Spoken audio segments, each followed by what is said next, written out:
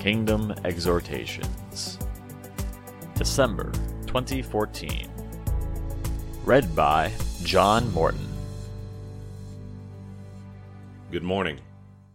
As you begin this December and soon finish another year, take a moment to consider, as if for the first time, these important truths. Quote, "For to us a child is born, to us a son is given, and the government will be on his shoulders. And he will be called Wonderful Counselor, Mighty God, Everlasting Father, Prince of Peace. Of the increase of his government and peace there will be no end. He will reign on David's throne and over his kingdom, establishing and upholding it with justice and righteousness from that time on and forever." End quote, Isaiah 9, verses 6 through 7. Quote, "The virgin will be with child and will give birth to a son, and they will call him Emmanuel." End quote, which means, quote, "God with us," end quote, Matthew 1, verse 23. Quote, "But the angel said to her, quote, 'Do not be afraid, Mary, you have found favor with God. You will be with child and give birth to a son, and you are to give him the name Jesus. He will be great and will be called the Son of the Most High.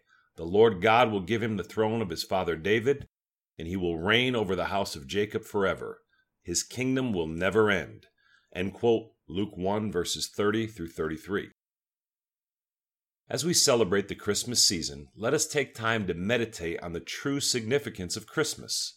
Jesus became flesh and dwelt among us, John 1:14. Born of a virgin in a lowly manger, he took on the form of a man and lived his life on earth as one of us. During this time, Jesus did not seek to do anything on his own, but lived a sinless life of unwavering obedience to God the Father in everything he did. During his ministry, Jesus said, quote, "I tell you the truth, the Son can do nothing by himself. He can only do what he sees his Father doing, because whatever the Father does, the Son also does." End quote, John 5:19. Additionally, he stated, quote, "I did not speak on my own accord, but the Father who sent me commanded me what to say and how to say it. I know that his command leads to eternal life. So whatever I say is just what the Father has told me to say." End quote, John 12, verses 49 and 50. Jesus made it perfectly clear that he was here on a mission from his heavenly Father, and that everything he said and did was in accordance with that mission. It is truly amazing to consider that Jesus, of his own will and decision, surrendered his status in heaven and left its splendor to take on human likeness and become subject to life on earth and death on the cross. This is a powerful example of love and obedience for us to incorporate into our everyday lives.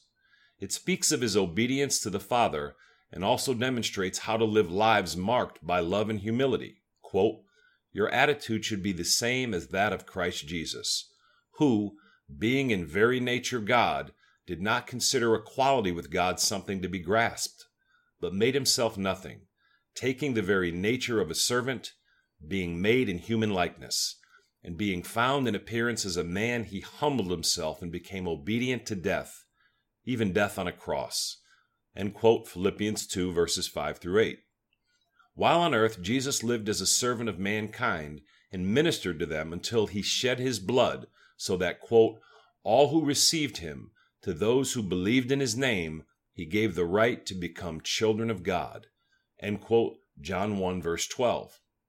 By his death on the cross, he took upon himself the sins of the world, and by his resurrection, he conquered death and the grave.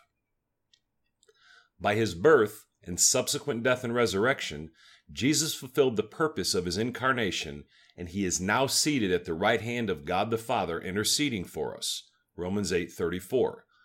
That is the real story of Christmas. Each of us completes that story in our own life as we determine whether we will receive Christ and submit to him. As C.S. Lewis wrote, quote, "Christianity, if false, is of no importance. If true, of infinite importance. The only thing it cannot be is moderately important." End quote. Regrettably, the vast majority of professing Christians live lives with a moderately important attitude toward their faith and relationship with Jesus. Each of us must decide what we will do with Jesus. In view of all he has done for us, it would behoove us to determine to strive to live as he did and, quote, in view of God's mercy, to offer your bodies as living sacrifices, holy and pleasing to God. This is your spiritual act of worship, end quote, Romans 12, verse 1. As we begin the Christmas season, let us take time each day to remember Jesus. Remember him because he is the only true source of hope for this life and the next. Be encouraged and hopeful as you remember that long ago, quote, in the town of David, a Savior has been born to you. He is Christ the Lord. This will be a sign to you. You will find a baby wrapped in cloths and lying in a manger. Suddenly a great company of the heavenly host appeared with the angel, praising God and saying, Glory to God in the highest, and on earth peace to men, on whom his favor rests. End quote, Luke 2, verses 11 through 14. May God bless you all. Have a blessed, merry, and Christ-filled Christmas.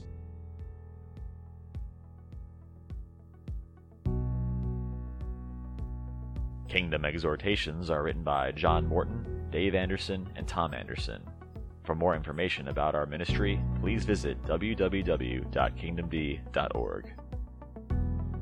Make every effort to add to your faith goodness, and to goodness knowledge, and to knowledge self-control, and to self-control perseverance, and to perseverance godliness, and to godliness brotherly kindness, and to brotherly kindness love.